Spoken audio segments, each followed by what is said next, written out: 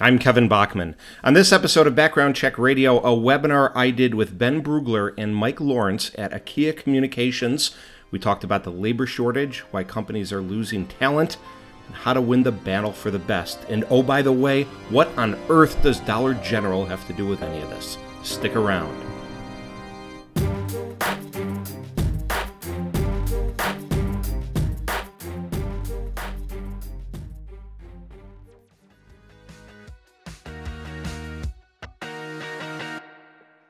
Hey, everybody. Welcome to the first episode of the Communication Essentials podcast. You might be thinking, hey, you and Mike are there. Is this a Random Thoughts podcast? No, it is not.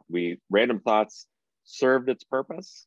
Mike, would you agree? We had some fun, got us through the heavy parts of COVID. We did have a lot of fun, but like Tom Brady, you got to know when to go out and do something new.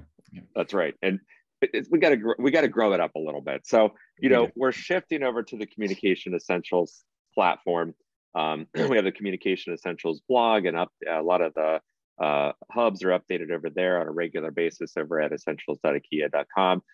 So we are moving into this new phase where we're going to be tackling different topics that, just like with Communication Essentials, impact a lot of our clients' business and what we're seeing from their perspective, our perspective. And we're really excited. I'm going to introduce our guest in a second, but we're really excited to talk to him because the first topic is one you might have been hearing a little about, and that's the labor shortage. I'm not even going to spend any time setting this up. I don't have to because our guest is so well educated. He and I did a webinar, if you saw that, so familiar with what's going on. Kevin Bachman, welcome, my friend. It is good to see you. Happy to be here. Love the opportunity to chat with you guys today. So tell us, who are you? What do you do? So I am an employment screening expert, which is a fancy way of saying I know a lot about background checks. And it's funny. Nobody raises their hand in fourth grade and says, hey, I want to be a background check expert. We all kind of fall backwards into this industry. But primarily what I do is I help companies hire, retain, and recruit the best talent for their organizations. So Ben, like you said, the last 2 years in our space has been absolutely banana land. Intellectually, it's probably the most interesting time of my professional career, and love the opportunity to join you today and talk about it. Yeah, I do too. And you and I have talked a lot offline over the last couple of years. I've known you a long time, obviously. I think you are, like you said, you're living in the middle of this right now. And a lot of the perspective you bring, I'm always like, we need to get this out. But more people need to hear this. And I think everybody could benefit, even if you just take one nugget away from this. Anything we can latch onto right now is worth the time. So excited to get into some of the topics with you. This is the first one we're doing. So by the time we're doing this every other month, so by the time we get to the sixth episode at the end of the year, some things might look a little bit different. We'll have a different guest each time. But one thing that we want to, I think, kind of keep is Mike has, we don't want to lose all the fun of random thoughts. Mike has a random thought to start us off. I said it's going to warm us up. We're going to have a little bit of fun with it. It's one that's tailored towards our topic of the labor shortage and labor challenges. So with that, Mike, the random thought of the day. Let's hear it. Let's do it. All right. I'm thinking that this whole conversation, labor shortage, economy, it all runs through Dollar General. Dollar General, there's 17,000 different stores. In my hometown, there's two. Our town has 2 gas stations, 3 traffic lights, 2 Dollar Generals within a mile of each other. And if I want to turn left out of the neighborhood, there's another Dollar General 2 miles away. There's a lot. I could probably visit all 3 of them, and it would take me less time than to get to a hospital. And the reason I think all paths lead to this is how have we as consumers created such a demand for so many Dollar Generals? And it is there. I have my favorite Dollar General to go to. I have choice in Dollar General. Instead of just being the one, I can go to them all. So I just want to know, as we have this conversation, when we talk about the labor shortage, does this all fall at the feet of Dollar General? I mean, how are they hiring people? I mean, are they having any trouble? Is it fair to say that?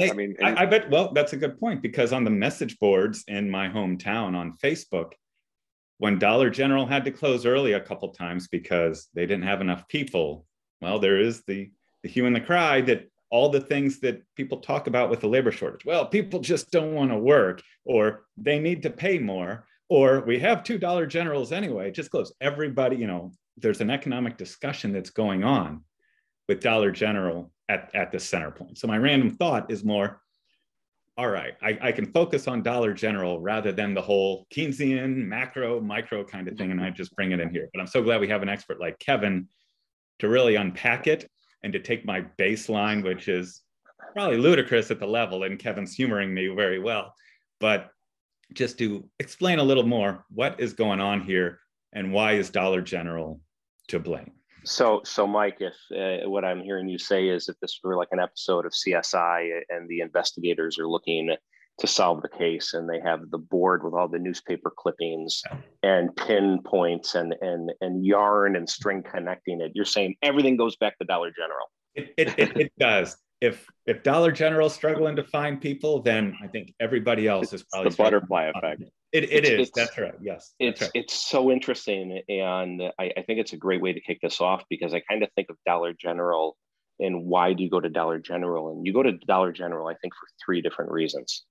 And one of them isn't, it's kind of a depressing reason. But of the three reasons, you go there because it's fun. It's 5 minutes from your house. Everything's $1. You go in there with the kids, you buy some trinkets or junk, you walk out of there, you spend $10, and the kids got, some toys that will keep them entertained for about 90 seconds. The second is convenience. You need wrapping paper. You have a birthday party in 90 minutes. You need a bag or a card, something to put the gift in. There's a Dollar General, again, 5 minutes away. You go, you're in and out, okay? The third is need. So the first two are fun. The third is need.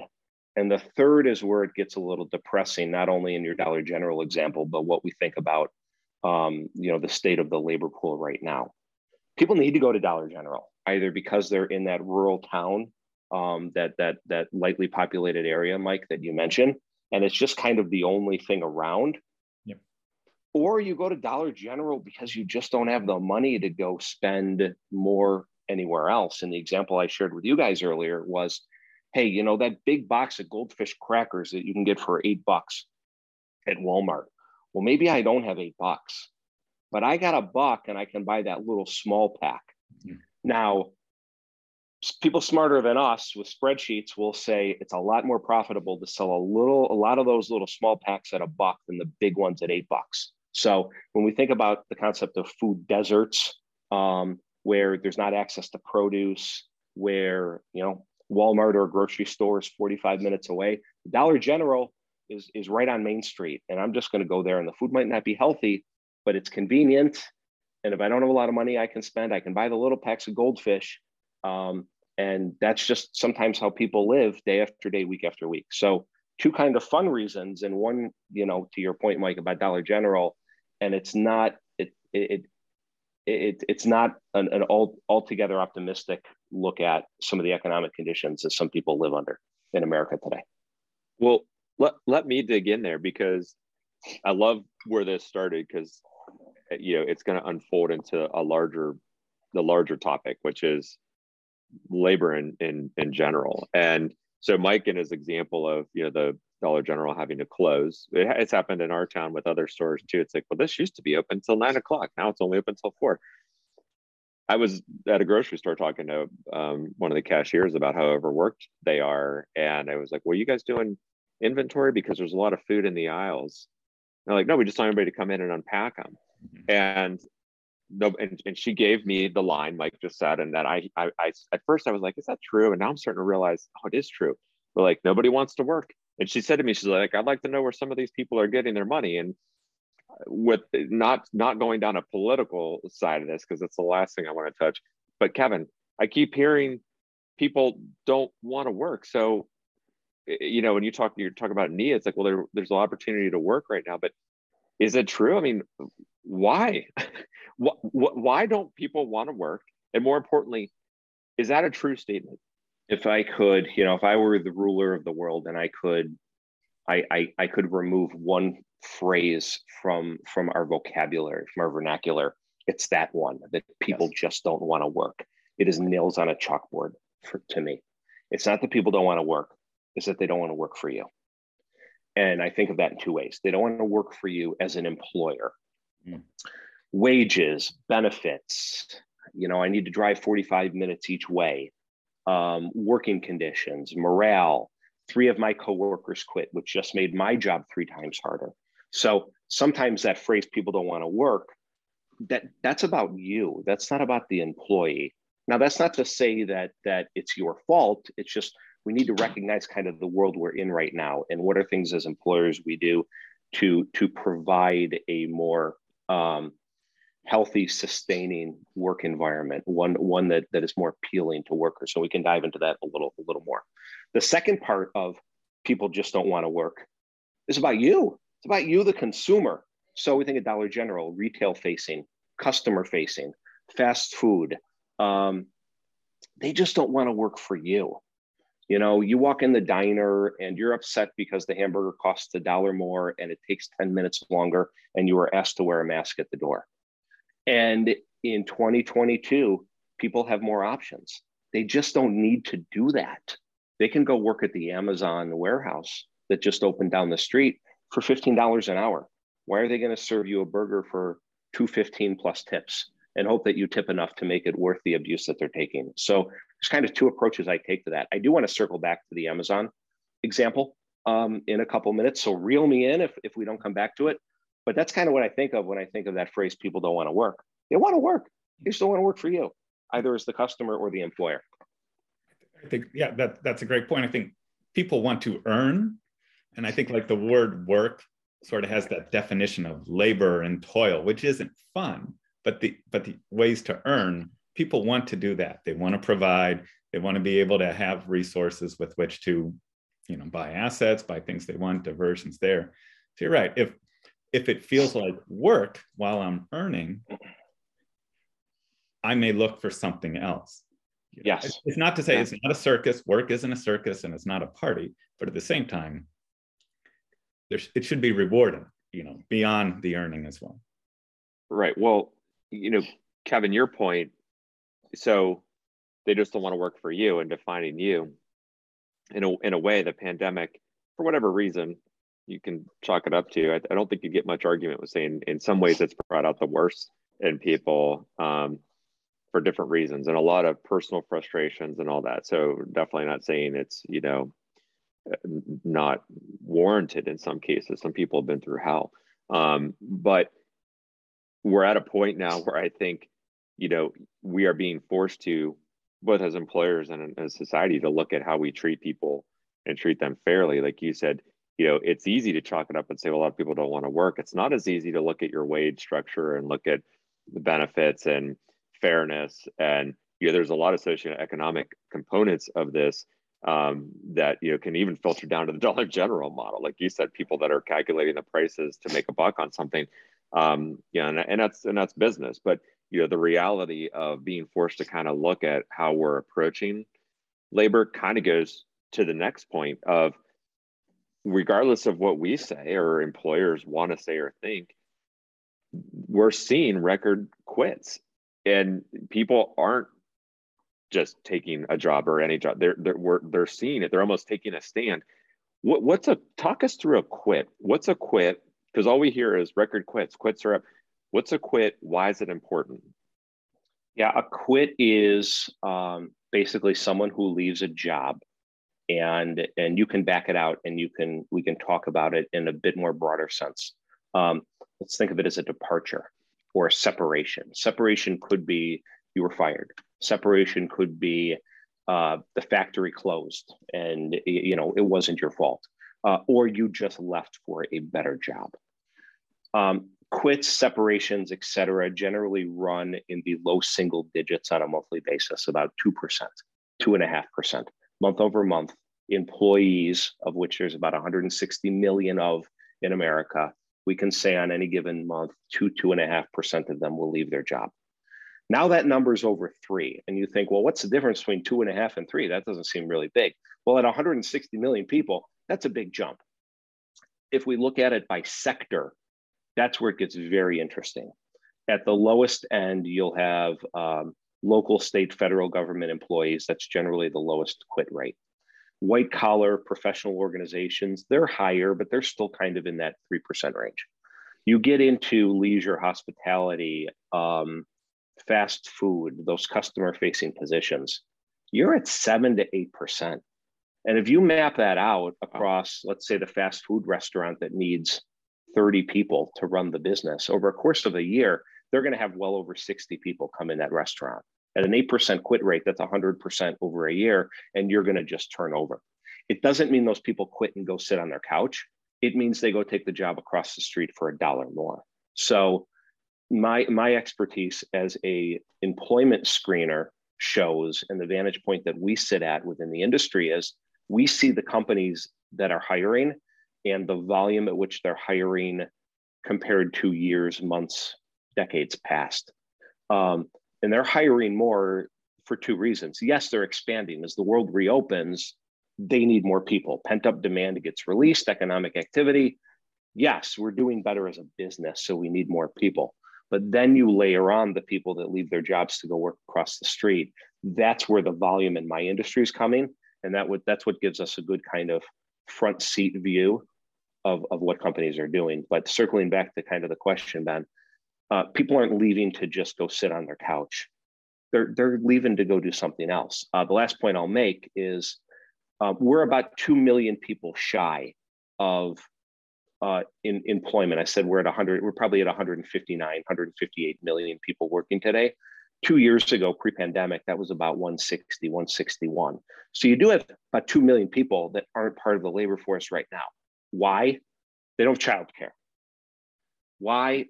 45 minutes each way doesn't kind of work for them in their lives right now, or they're taking care of sick people. Maybe they do have some money in the bank. They don't need to drive 45 minutes to that Dollar General. The last reason, people have died. Almost 1 million people have died. Let's conservatively say 300,000 of them were part of the labor force.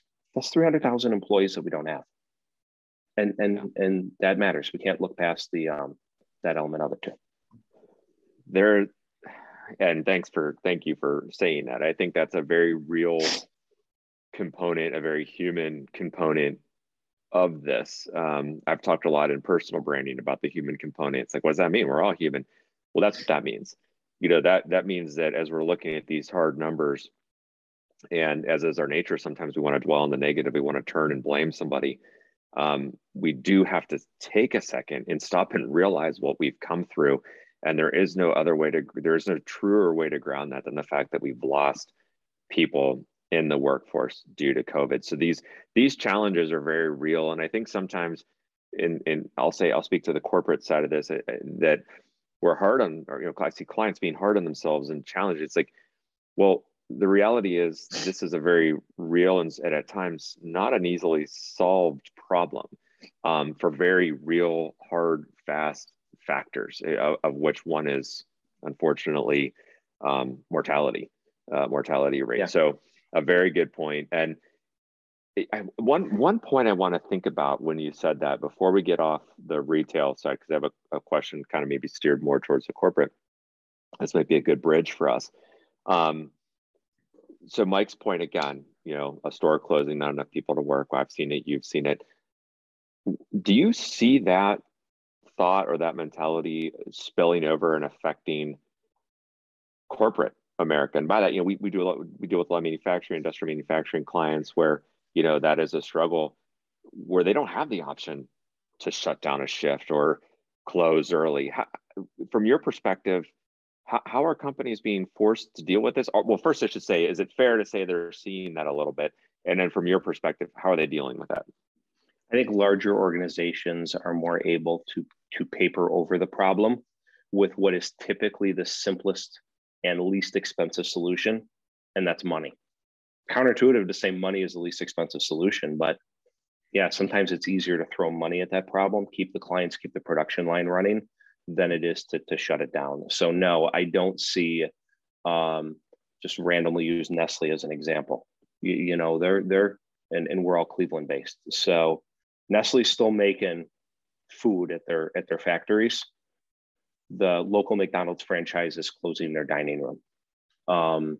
And that's the distinction. I think. I don't think the idea of just shutting down, limiting hours, production lines, I don't think it extends up the food chain, literally and figuratively, because there's just deeper pockets that can solve the problem easier.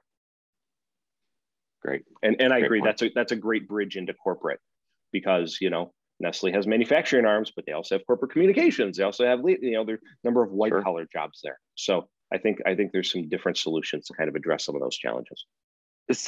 Well, and I'm going to let Mike react to this next point, because I think I'd love to hear his perspective on the topic of dream job. Kevin, in the pre-production notes, you were sharing the idea of leaving for a dream job is not a new concept, and you're 100% right.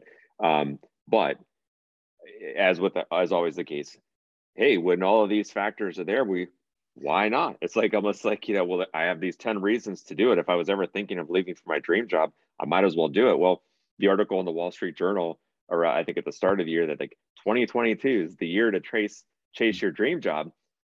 It's like we need one more challenge in this. And I know you're probably not going to make this the year you leave to go, you know, pursue your dream of playing for the Yankees, but there is the reality that people might. Jeter's a year older than me. He got there first.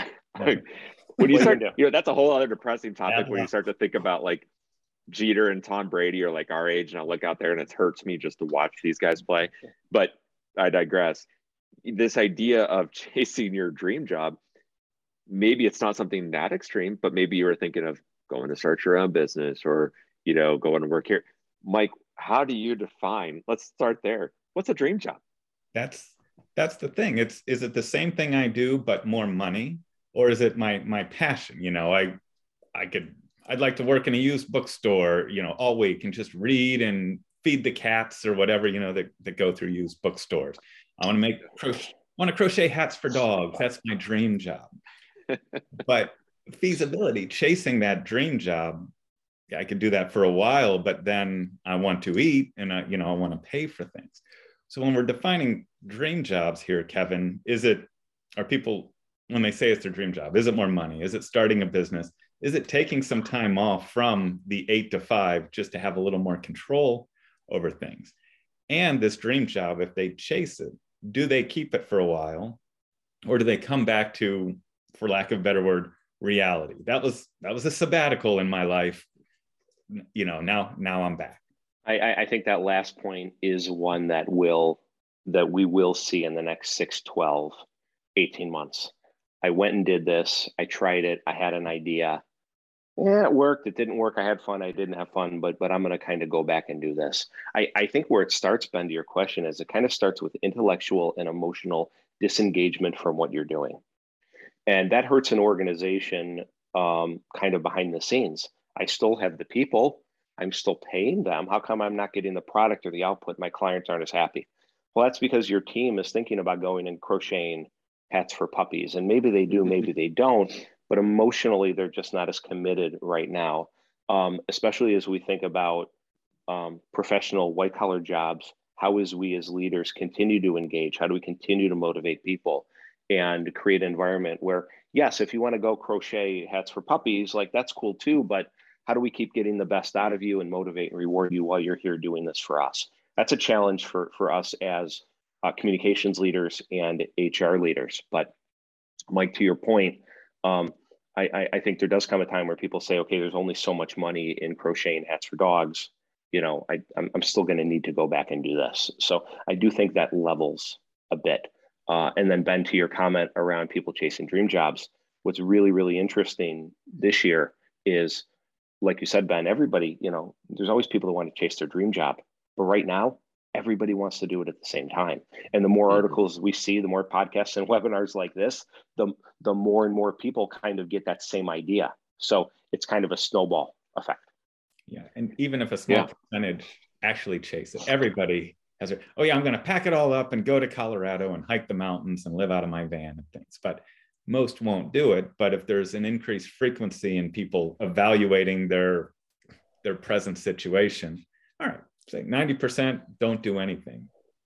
But if there's more frequency in that thought, could there be then more departures from the jobs And that's what happens. Like you said, Kevin, this Yes. is all happening at one time. This evaluation, COVID had people evaluating, is it worth it? Could I live on a little bit less? Should I take a break just for a little while for my own mental health? And all of these thoughts are happening at the same time across the country. Yes. Yes. Right. It's 6 different reasons. Sorry, Ben. It's 6 different reasons. And the simplest way to boil it down is people don't want to work. Well, no, it's the 6 things that we've talked about, all kind of leading to the same place. That's a huge point. I love looking at things holistically. Hey, everything is connected, and it is true. When you look at it from this perspective, the lowest common denominator is like, nobody wants to work. Well, what level? I almost look at it as an organization that wants to take the most accountability for that statement will be the one that maybe survives this, because the reality is we're in the middle of a lot of things being, kind of this upheaval in terms of how we work, where we work, and we're just talking about work right now. There's a lot of other factors too. But when the dust settles, it comes down to some basic human elements of who's going to take accountability and kind of reverse engineering this, and figuring that out. So to that point, Kevin, what are some things? It's not necessarily, I don't want to put you on the spot and say advice, but we've heard like the playing field's been leveled a little bit. It used to be, well, we have beer in the office and parties and massage people that come in and de-stress the team, and but now a lot of people working from home or working from anywhere. What are some things companies should be, the basics that they should be latching on to in terms of not only retaining, but how they market themselves to people that are looking to maybe leave or to go and join a team? Yeah, I think if organizations aren't yet, they need to double or not triple down on employee engagement. We've talked about in the last couple of minutes just people wanting and thinking of different things. This is not 2019. Connect with your employees where they are to find out what moves and motivates them. And surprise, it's going to be a bunch of different things. So the solutions that, whether you're in HR, corporate communications, et cetera, creating messaging plans, recruiting, marketing, attracting talent, you're going to have to hit on a couple different things in ways that you might not have before. So the solutions are going to be more challenging because you're going to have to adopt different tactics for either different segments of employees or people that you're recruiting. For some people, it is beer in the office, so you should keep doing that. For others, it's work from home. For others, it might be more flexible hours to accommodate, hey, the daycare is closed today because there's an outbreak and someone got COVID. It gets really granular on a by employee basis. And I say that not because it's poof, just go do it. I say it with incredible empathy because the last 2 years of HR people, while I've said this is the most interesting intellectually time of my professional career, for HR people, it's been the hardest. Work from home policies, my coworker coughed on me policies. When can I come back? When do I need a test? There's an organization I know that the HR department had to map out on the floor the proper way to go to the restroom in order to maintain social distancing. So I talk about some of those solutions, Ben, as an answer to your question, while recognizing that it is unfortunately just one more thing that gets heaped onto talent acquisition leaders. Yeah. And that sucks because it's really hard. One more thing. You are right. And it's funny, all the things that Mike and I have talked about over the past 18 months in random thoughts, kind of tongue in cheek, actually are very true. Mike, these perks or benefits, they all do matter at a micro level to employees that companies need to engage around. Easier for us in a smaller company, but figuring out how to mass produce that thinking is essential. Yeah, there's something to showing you care too. I know Ben will call a couple of us out of the blue just if something's happened. Hey, just check in. I saw your kid wasn't feeling very good. How's he doing? Those little things, because I think you need to, if not customize, there's not a one size or one solution for all. The beer in the office, that's not going to satisfy everybody. The work from home, some people like to be there, and it is really knowing, I think, who's working for you or the types of people who are working for you and just the type of attention they want. So again, it's not that nobody wants to work. Nobody wants to work at a place where they don't care. Or I feel like as an worker. I'm giving so much of myself, and in return is the paycheck, which used to be enough. You know, our grandfathers and even our dads were like, I worked all day, I hated it, but that's how it was. And now there's a little bit more recourse, I think, amongst employees to say, wait, maybe there's just a little more than punching the clock and, you know, working till I'm exhausted. Yeah, absolutely, Mike. It's and I first answered Ben's question with the what, like what should you do? Let me speak to it now from the how, right? Because we talked about employee engagement. Well, okay, how do you collect it? How do you infuse that, you know, what you've learned throughout the organization? And where I see a gap is HR, talent acquisition, and internal communications aren't as closely aligned as they need to be. HR can get the answers to all of those questions. Recruiters and talent acquisition can find out all of the things through the hiring process, what job applicants want today. That really needs to be linked at the hip, in my mind, with an organization's internal communications structure, because the things that you're trying to do on the HR and TA end, let's share and communicate that and pick up some wins with our employees to show them that we care, to show them we're trying to meet where they are. And where I recognize some gaps today is those efforts are a little more siloed than they should be. Huge point. I think it comes down, you know, communication strategy. Everybody has a place in that, because I think sometimes people think communications is, well, we're gonna say this and put it out. No, communication is how you connect with your audiences. Period. And you ultimately, if you want to take it a step further from a PR standpoint, you're affecting or changing a behavior. There's nobody ever said it has to be in this part of the business or in this channel for this audience. It's message, channel, audience, behavior. You're evaluating those things, and in this case, there doesn't seem to be a greater channel and a greater audience than potential employees and current employees to be able to stay and retain that employment and to stay and retain the business. So I think that's a great point to end on, because it kind of wraps us all the way back to the start with the phrase that you love to scrub. Nobody wants to work. Well, the second companies focus that energy, I said accountability. I think the way you looked at it is even better. Like, hey, those steps that unpack that statement are really important. So great advice for all aspects of a lot of organizations. But so Kevin, quick last question for you. Anything I missed? Anything I didn't ask or you'd like to cover that we didn't get into before we go? You mentioned something at the beginning, Ben. We tend to focus on the negative. I think the companies that are doing the things well that we're talking about don't have any problems. I think the 50% that are trying to recruit and solve their problems, like it was 2019, that's what we see in the newspaper, that's what we hear, and that's what we see. The 50% that are just tackling these problems, whether it's wages, whether it's employee engagement, they're fine. And so the challenge is, and the reason I wanted to point that out is, for the 50% that aren't, the 50% that are, as the 50% that are grows and that gets higher, now it's 60-40, now it's 70-30. It's only going to get worse for the 50% that aren't right now. And that's a key takeaway, I think, for everybody listening, is make sure you're in the camp that is solving these problems, because if you're struggling now, it's probably only going to get worse. Mm-hmm. Great advice. He knows a lot, and he could share a lot more than just in the 30 minutes we've had with him today. I agree 100%.